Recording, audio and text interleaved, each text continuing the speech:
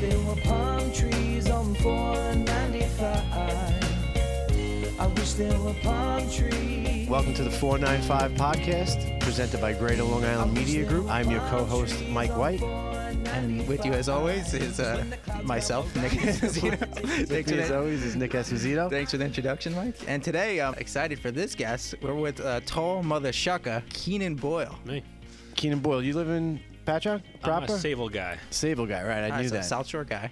Yeah, South Shore guy, permanent fixture in Patchogue, it seems, right? I've been here for a while. Yeah, whether it's performing with Soundswell, popular local jam band Soundswell. You guys are at Blue Point Brewery a lot, right? Oh yeah. Where else do you guys play often? We've doing like the whole restaurant group area. We're hitting up Brick House Brewery is a popular spot. Barbecue, we like it there. We used to do Tap Room a lot when they first opened, and we still go to 89 North, and we're on for Great South Bay Music Festival this summer again. Again, was this the fourth year in a row? I think it's our 7th we're going into. I think we did 6. I guess about 2 years ago is when you got on the main stage, right? Yeah, so we've been on the main stage for a couple of years. So it's nothing like that, huh? Oh, it's so cool, man. It's the best energy of the summer. I can really say that we're lucky to have Jim Faith doing this festival, right down here at Shorefront Park. And we love doing that. And then also there's another festival coming up called May Day, which is in spring. Where's that? It's a fundraiser. It's South Haven Park. Oh, wow. They're Look at that. putting together money for the local unions. And my dad happens to be one of those union members, so it works out nicely for me. Nepotism is alive and well in the Boyle, the Boyle family. Exactly. No, very good. Obviously well earned. You guys play some pretty big stages. And then you were on North Ocean Avenue at Alive After 5, right, last summer? That was the first year they had any sort of activity on North Ocean, right? Yeah, so Dave Kennedy put in a good word for us, and Mike Avino over at Catch Oyster Bar had his first, shot at having a spot down there at Alive After 5. So we tried to bring the people down that direction, north of Main Street, which people aren't used to going up there. It used to just be emergency vehicles. Yeah. So now they're turning into a whole nother wing of the fest. They just got to get rid of the, with all due respect to our first responders, they still stage those emergency vehicles right in front of you guys, so it was kind of like a mental barrier for people to get up to North Ocean and Alive After 5. I guess it was kind of an afterthought this summer, and then the idea was kind of build momentum, and next year have like a full stage and really hook it up. Awesome. Yeah, and I love that area too. I forgot who told me, but it's like International Way in Patchogue. Reese's, the Irish pub, then Mademoiselle, French cuisine, and then you have the Italian pork store on the corner. Yes. You got Catch. It's awesome. Yeah, you got Catch, which actually brings us to another thing that you do. You're an oyster farmer, is that correct? I work on other people's oyster farms. At this point, still a farmer, right? I'm a farmer. I'm a farm hand. Have to be. You're a farm hand. I work. So I'm on a list with Town of Islip. I'm hoping to get my own lease eventually, but at this point, I work with mostly Lucky 13 oysters, which is in Brightwaters, right across from like Salt and Barrel area, if you know that. There for oysters, basically directly across the bay over by Captree and the Robert Moses Bridge. Yep. There's a few farms out there. Matt Welling is the one guy that I work with mostly, and he's got a great product, and he's out there working hard all the time. And your oysters, that you catch are all over the place. I met you a couple weeks ago at the Blue Point Brewery, and you were kind of showcasing. You brought like 200 oysters. It was like a media walkthrough at the new beautiful brewery in Blue Point, but you brought over a bunch of oysters. Yeah, so the Blue Point Brewery likes the fact that I have Blue Point oysters, which is something like the name Blue Point has kind of been dragged through the mud a little bit. It's overused, yeah. So people from other regions say that they have a Blue Point oyster, but in reality, the name came from the town Blue Point, which is neighboring Patchogue. And the Blue Point oyster has to come from the Great South Bay and a specific area of the Great South Bay as well, right? Correct. Yeah, and I actually spent a certain amount of time out in the Great South Bay. Yeah.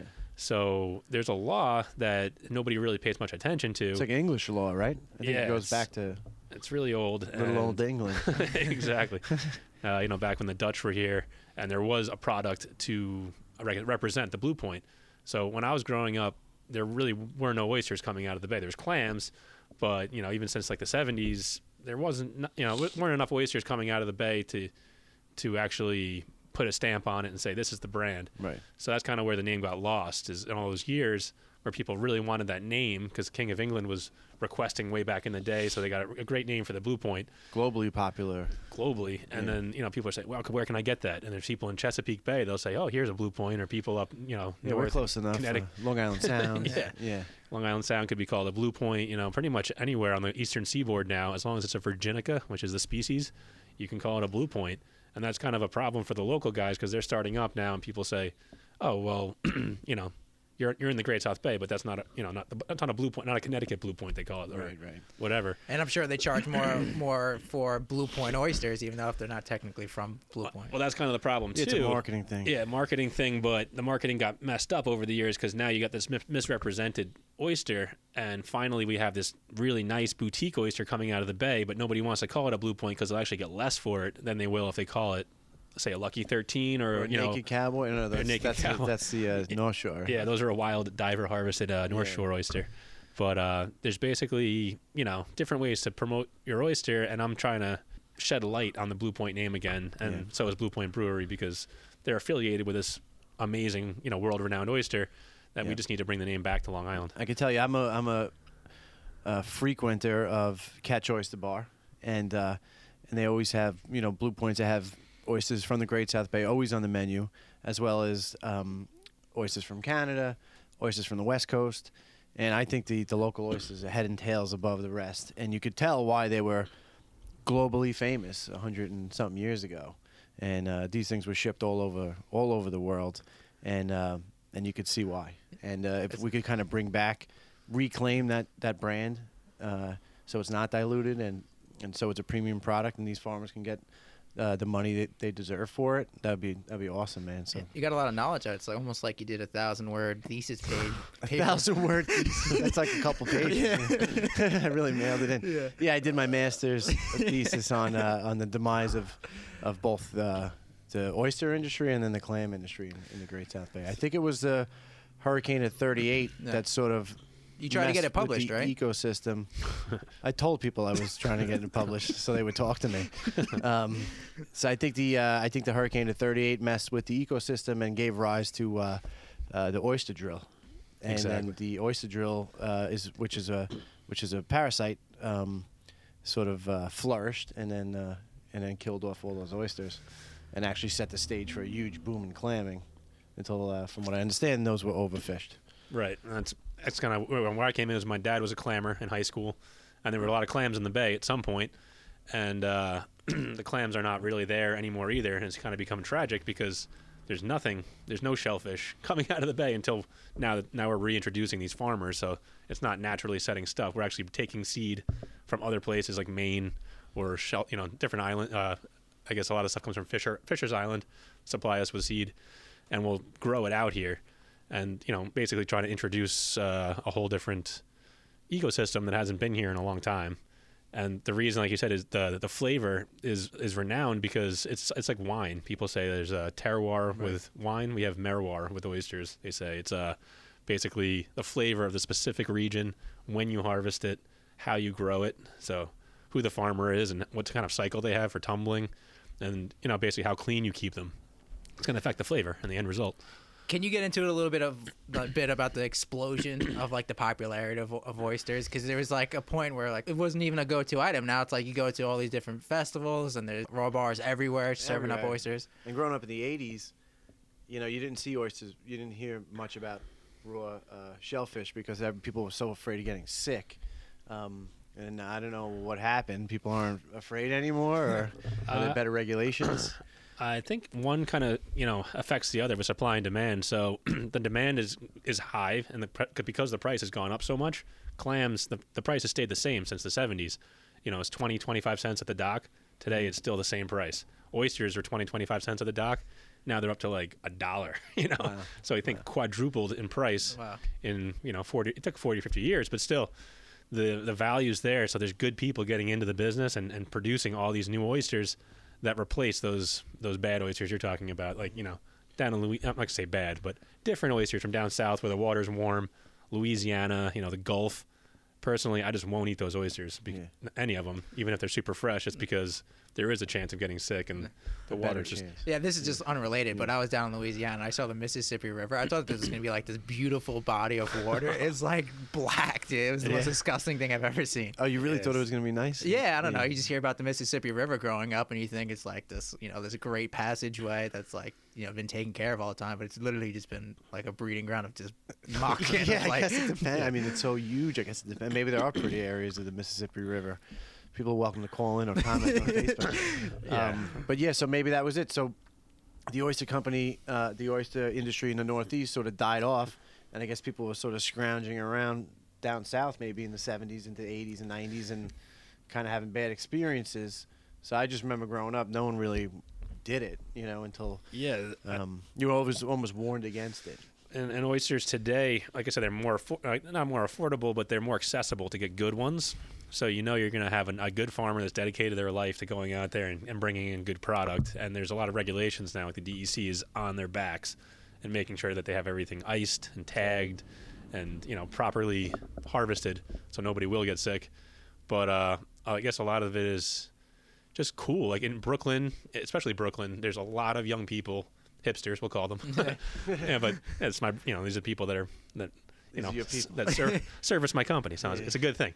No, we need these hip people because they basically are taking risks a little bit. Back, I guess for a long time nobody was trying oysters, but now they're young. They've never had oysters from this region, and they're really interested, and they want dozens. And I kind of liken it to like the boom of like sushi. 10 or 12 years ago, whatever. It's like to get someone to try sushi was like like when I was growing up, like no, that's disgusting raw fish. It was kind of an exotic thing. Yeah, and now it's kind of like a go-to thing, and it's one of those things that I think with oysters, it's like it kind of takes a while for someone to try it, and then once they try it, they kind of get used to it, and then they start to really enjoy it. There's like that first step of like you got to get your head over it. Like when you look at an oyster, it's not the most appealing of foods. Yeah. And the same thing with sushi. But then it becomes kind of appealing. Yeah, once you start eating it and you try out the different flavors. It's like having your first beer in high school, Yeah, I guess. But it's an acquired taste. I feel when I first got into the business, I didn't know what I was doing, I was like, who's going to eat these oysters? I don't get it. And we drive them into the city. Now I don't have to go to the city. I have plenty of customers out here on Long Island because it has elevated. I guess the number of people has elevated greatly, and the amount of demand, even in not super duper wealthy areas, there's places where a buck of shuck just crushes, Oh man, I mean the happy hours at Catch and Salt and Barrel in Bayshore. What is it, $1.25? Yeah, those are that's a great thing to do. Spend a couple bucks. It has a reputation for being kind of a yuppie thing, or it used to. Certainly sushi used to in the 90s.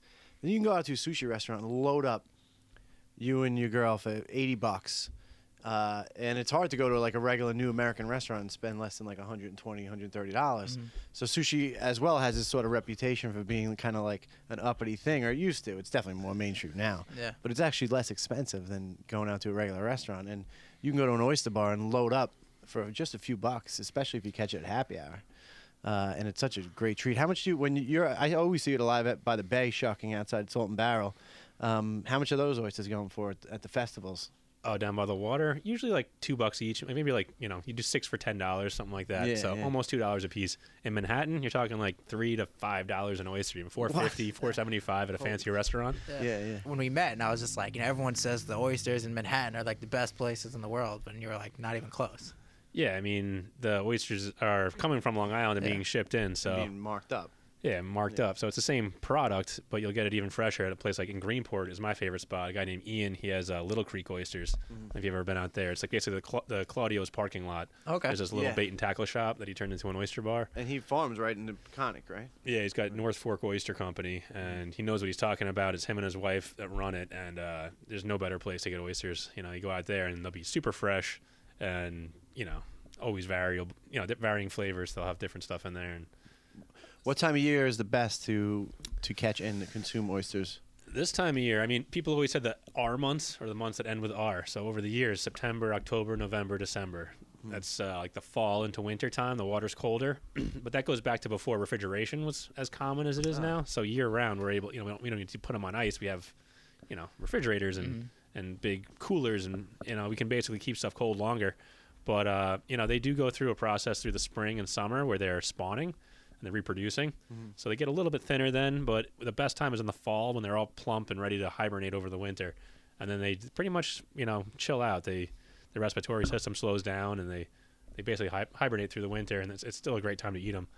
And then it's unfortunate it doesn't line up with the season. You'd think spring and summer is when the most get eaten. Right, correct. But in the fall and winter is the best time, the best flavor, and it's tough because when you're trying to do sales, you want to sell in the fall and winter because that's when you get the best product available. Foot forward, yeah. Yeah, when you think about it, you're out by the water or something, you want something kind of like salty or whatever. It's a summer thing for sure. But like you said, that's interesting that the way things evolved, it was probably risky to eat oysters in the summer back in the day. Before there was refrigeration. Exactly. People taking risks back then. Yeah, like I said, now as soon as they come out, before they're even off the boat, they have to go right onto ice, and they're constantly monitored. And as you're getting off the boat, there might be a DC guy standing there, right? Like as you're getting off the boat, just checking temperature. What's it like fishing out there in the cold weather? It's brutal. Yeah, I mean, there's no other word for it. Yeah. Basically, the skin on your face is like bright red, and you get in the shower, and you just it's harsh. Growing up, I used to watch the Alaskan king crab. Like those guys are nuts. You seen that before? Oh, the History Channel. Like, that's insane. Forget it. And then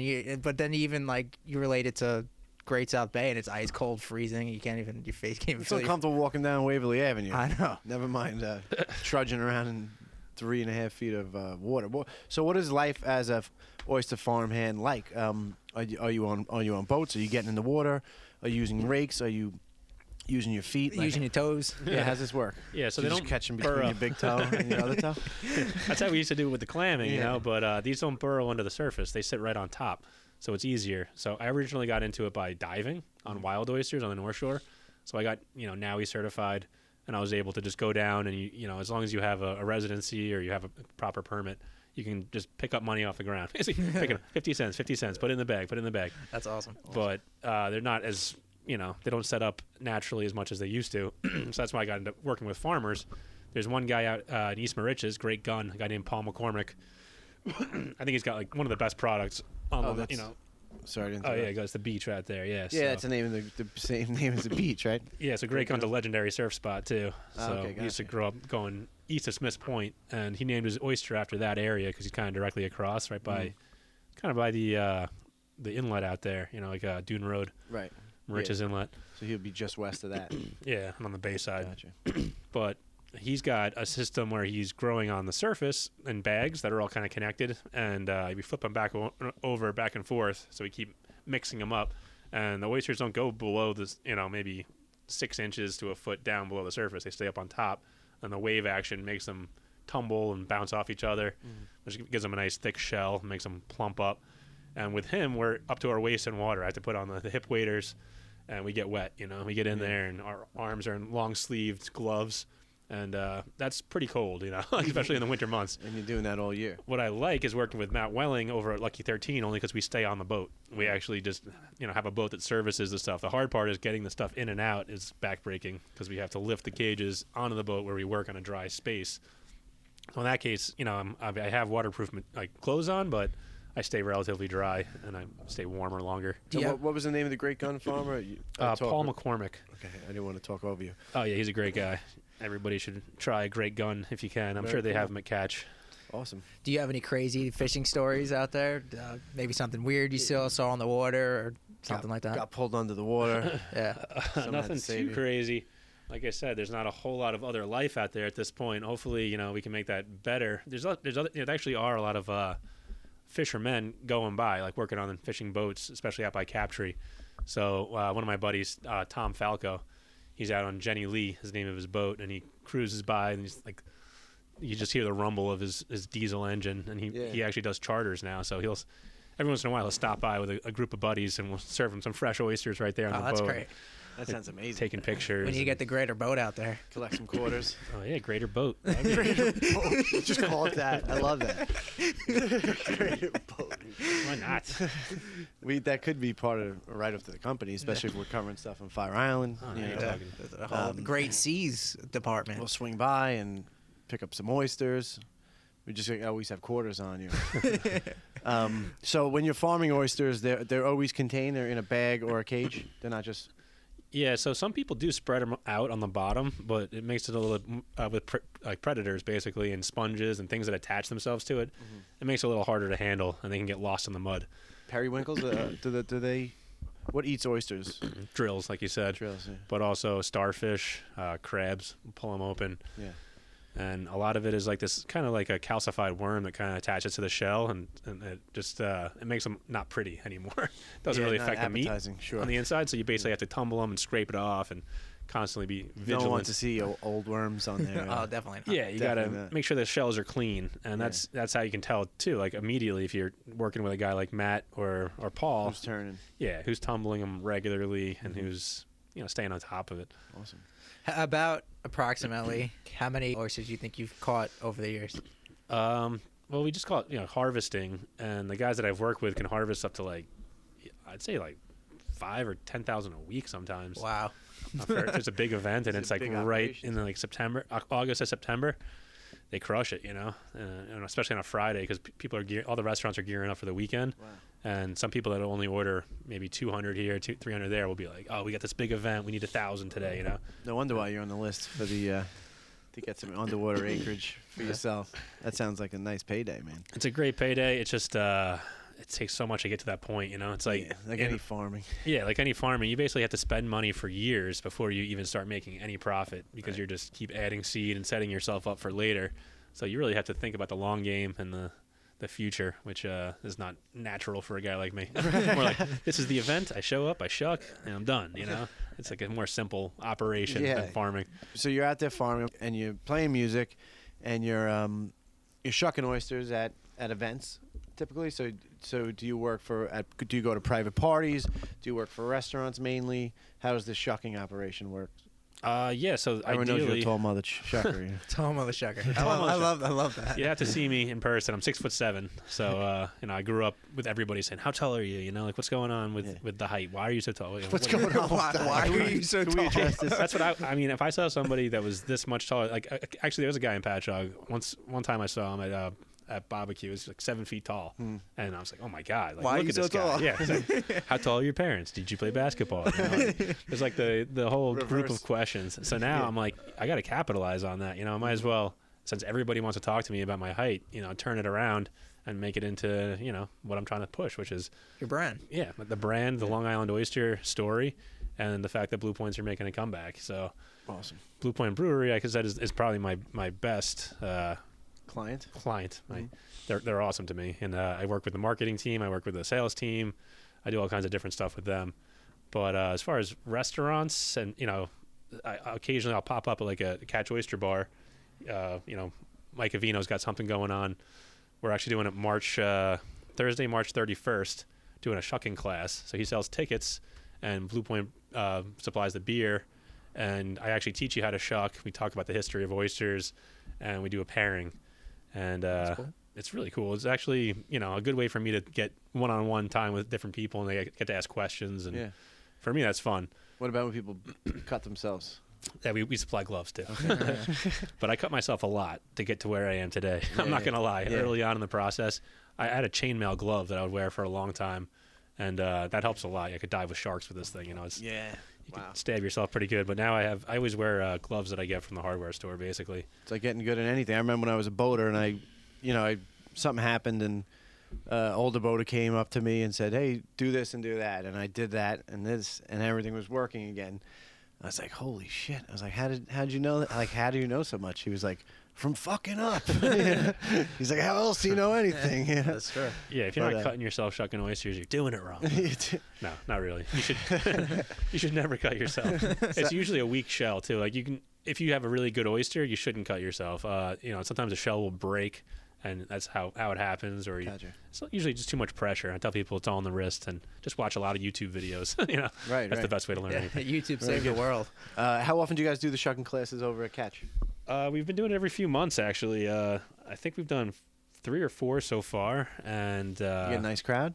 Yeah, it's been great. Really good local people. Everybody's supportive. My guy named Troy is a salesman there for Blue Point, and he puts it together with Mike. And it's just good people. I like the Patchogue scene over here. It's really good. Yeah. it's cool out in Bayshore too. I just I feel more of an affinity to this crowd. Feel more of a connection. Yeah. Right in Sayville, so you're kind of in between these two places. Exactly. In addition to oysters, you fish anything else? Well, I didn't grow up a fisherman. My dad was a clammer, and I go out with friends occasionally. We'll catch bass or whatever. I go sea robin fishing. Yeah, that's the most common. I catch sea robin and spider crabs. Yeah. Yeah, the occasional, thresher shark, something like that. Yeah, that sounds fun. So, yeah. How did you get into, into oyster farming? Was it like a romantic thing? You just felt a pull to get out onto the water, or was it just like I need some money? I worked for a wholesale company for a while, so I got to know all the product from Canada. Yeah, Blue Island. Okay. So okay, go ahead. He's in Sayville too, and I grew up in Sayville. My mom actually took care of the owner's son at her daycare many years ago, and I just started learning more and more about oysters and becoming more interested, and it kind of became, an unexpected, focus of mine. I was kind of like, I never grew up really eating oysters. My parents ate seafood, but not like, raw oysters in the half shell. And now I find myself seeking them out and, going to restaurants. And you're into it. You got into it. I'm into it, yeah. And awesome. The farming thing is just because I was always outside anyway, and I like to snowboard and surf, and I don't mind the cold generally. Yeah. So, at some point I was a Naked Cowboy. I don't know if you heard about that. But I knew all about this, and this is what I was building toward. in Manhattan? To promote the oysters at the time. It was Naked Cowboy Oyster Company, and the original guy from Cincinnati, Ohio, Robert Burke. Is that one of these pictures over here? I don't think I have any pictures of the Naked Cowboy, but I can show you right now. That's true. I always keep my underwear on underneath. So let's backtrack for a second. So was it wasn't Blue Island Oysters that came up with the Naked Cowboy? Yeah. So where did it all come from, and how's it connect to Manhattan and you portraying? I mean, this guy's played guitar in Times Square. Yeah. So he just wanted to. He wants to retire someday. It was the original Naked Cowboy. Okay. Yeah. Robert. So does he have a good pension plan through that? Yeah, exactly. So Robert wanted to franchise the idea. At the time he was like, wouldn't it be great if we had all these other Naked Cowboys that were paying him a $500 a month franchise fee or whatever. I was like, it sounds crazy, but so does what he's been doing for all these years.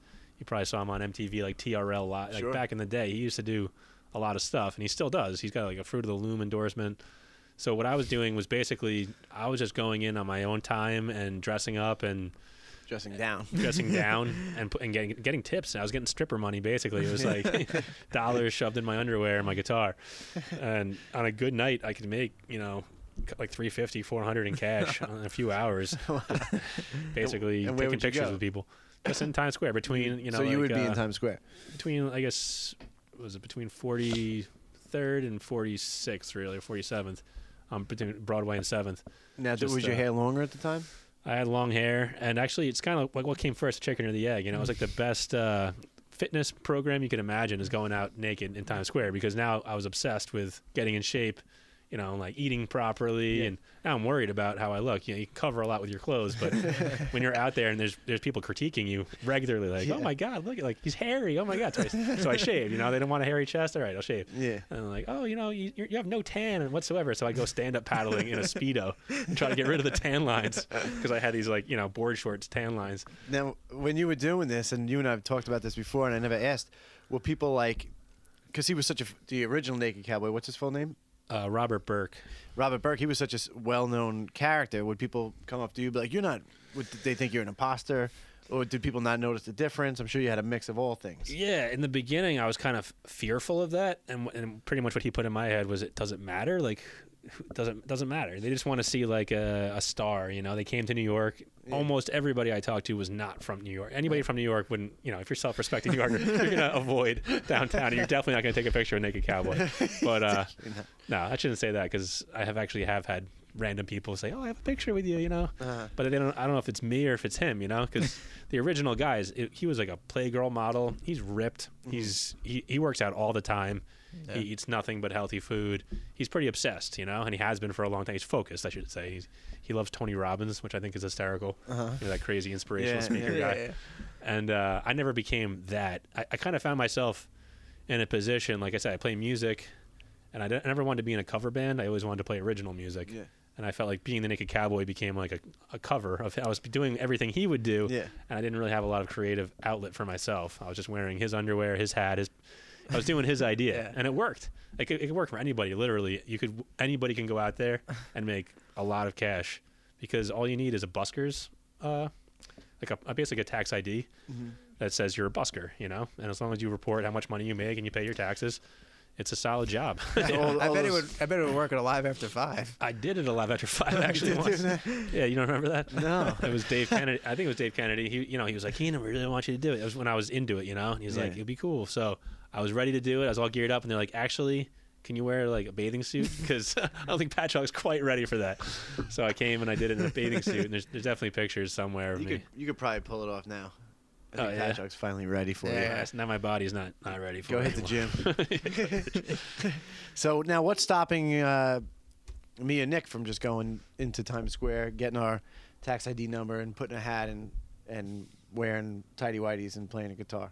Like why'd you need the franchise permission? Maybe that's where he kind of lost his sight or vision. Nobody ever did it. Yeah. It was an idea. I didn't say it was successful. It was an idea of his, and his idea was like, oh, Keenan is one of my my first franchise, so we'll get more franchises. But I never paid him any money.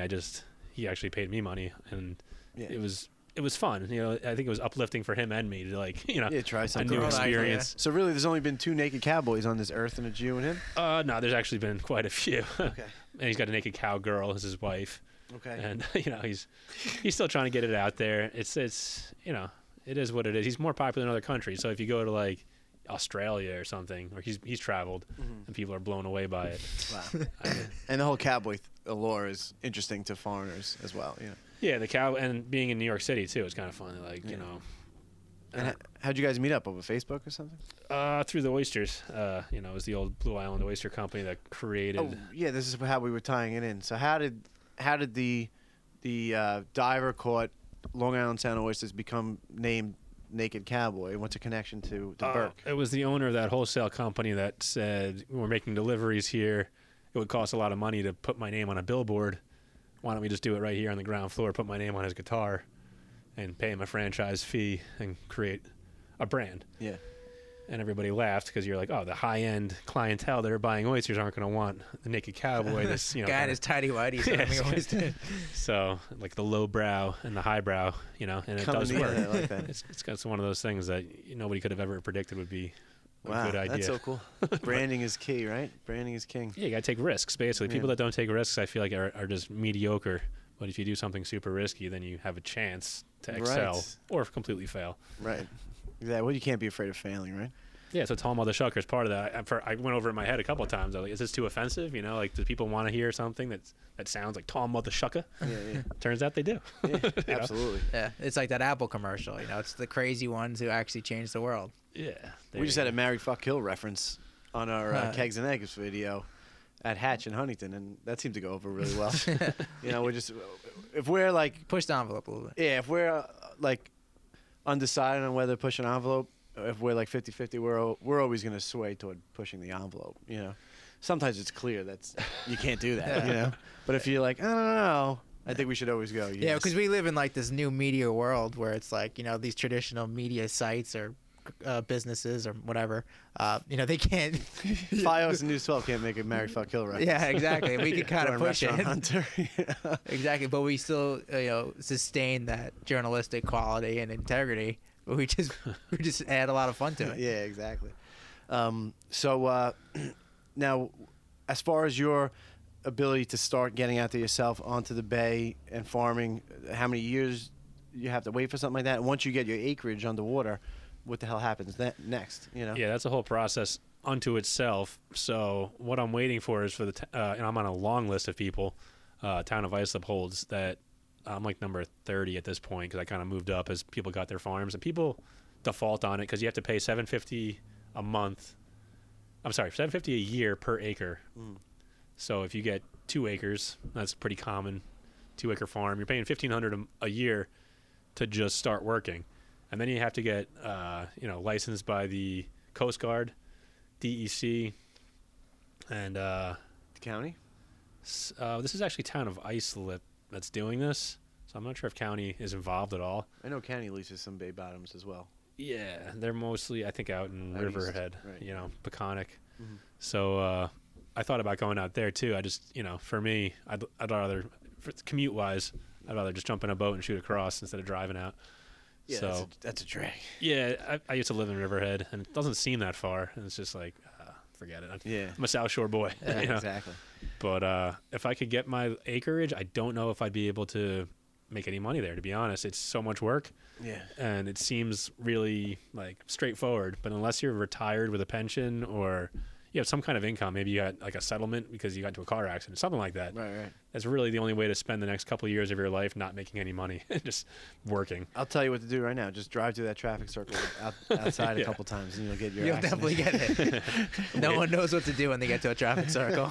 Waverly Avenue traffic circle.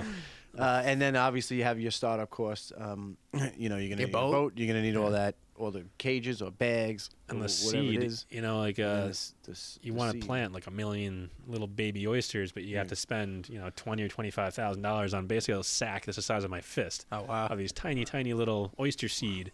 And then you cut it up like it looks like drugs. You like put it out on the counter and with a credit card. You making a cake, Henry? Yeah, I mean, what I imagine drugs would look like. And then you put in these smaller bags, and then that's basically the whole process. You keep, you know, sorting, counting, grading, and moving from, you know, into larger and larger bags until those spread out and take up the whole acreage. Wow. But you have to keep, like I said, setting yourself up so you just keep spending more money, so that way when you do harvest, you'll have something else coming up in the works, and harvest again and harvest again.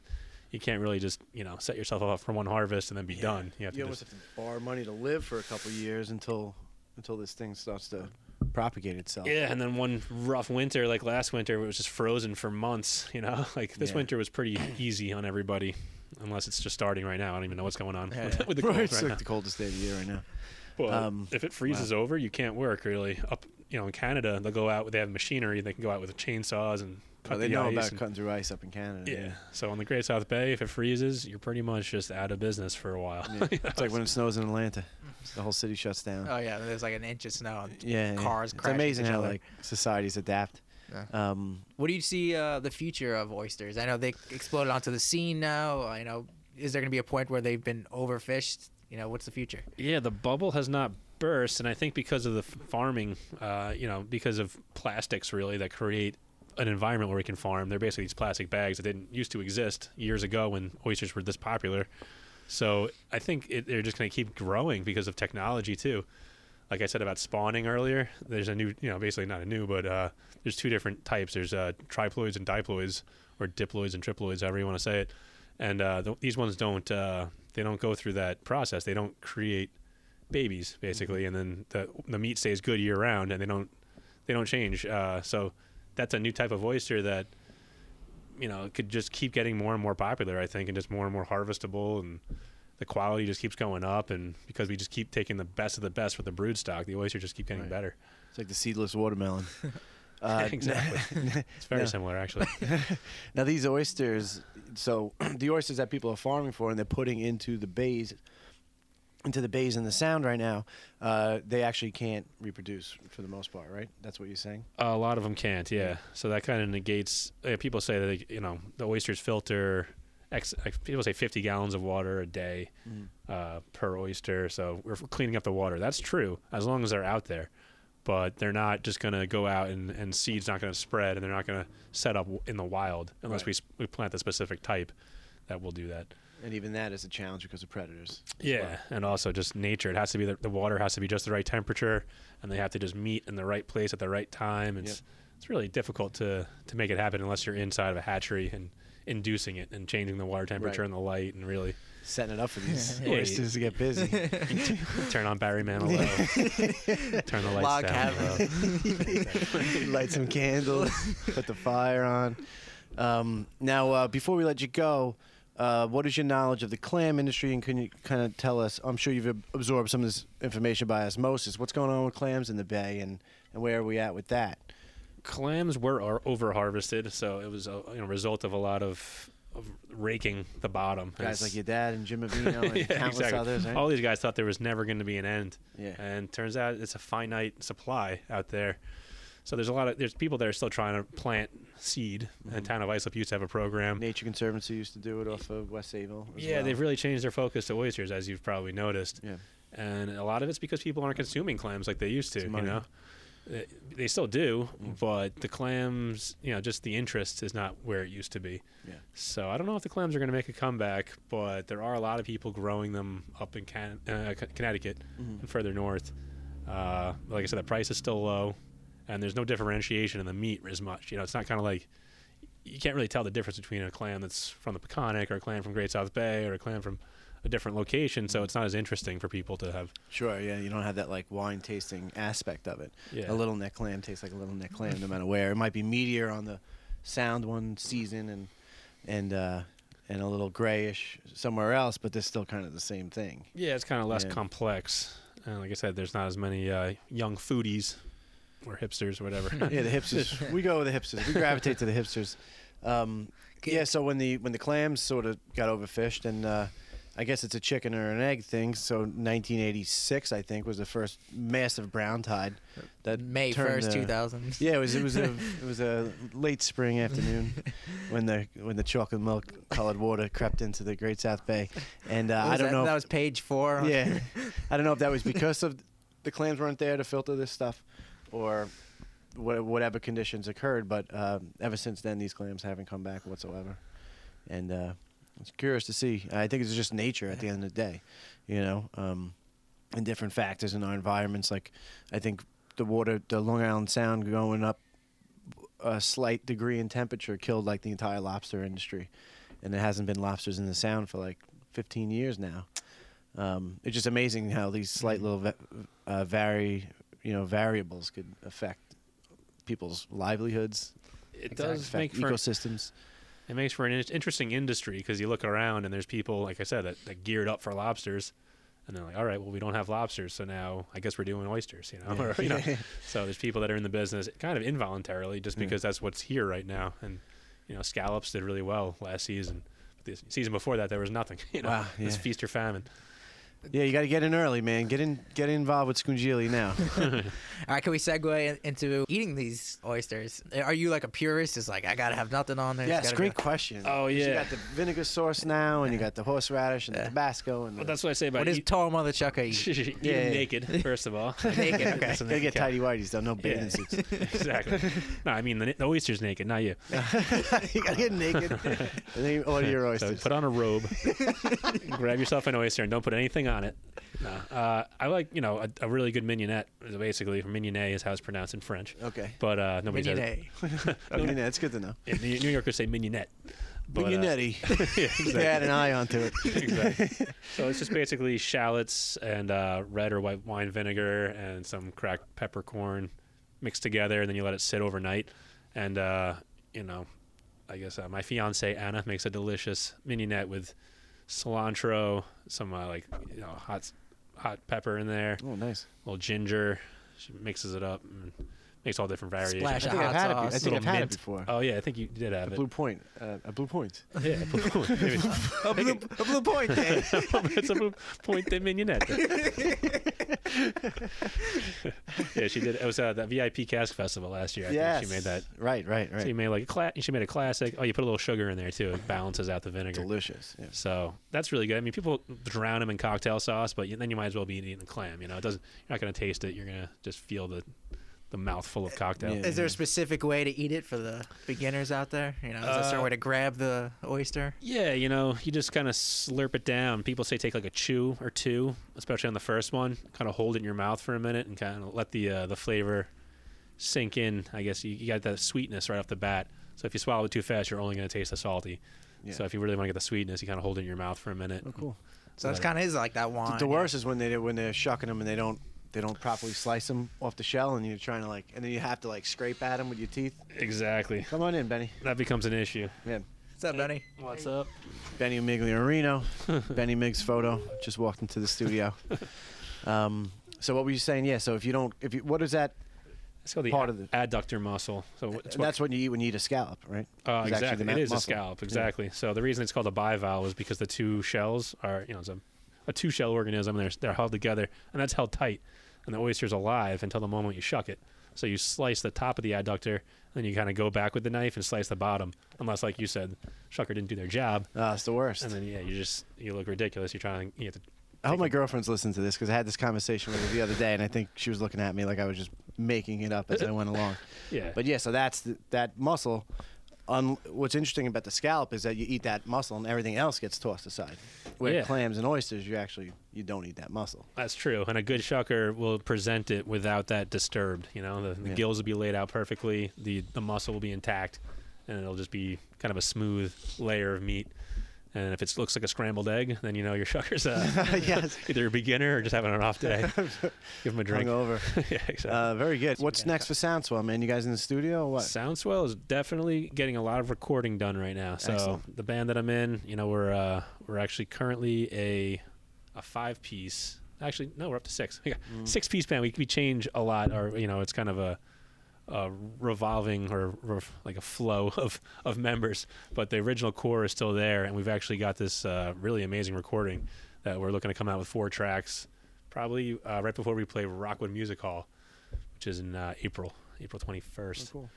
So let me know, man. We'll do our best to let people know about the new Swell LP. I guess an EP. We're calling it, right. 4 tracks. But going back into my mind. Yeah, we're in this place. We're calling it the Jam Lab in an undisclosed location Excellent. in Patchogue, and we're actually making it. That means it's in someone's mom's garage. Super secretive, top secret. Awesome. But no, it's going to be an epic, piece of music history once it's done. And we've always done stuff in Patchogue. We've always been located in this area downtown. It's where we focus. So hopefully you feel a little bit of that Patchogue vibe in the music. Excellent. Awesome. Terroir of Patchogue. You'll taste Patchogue in the music.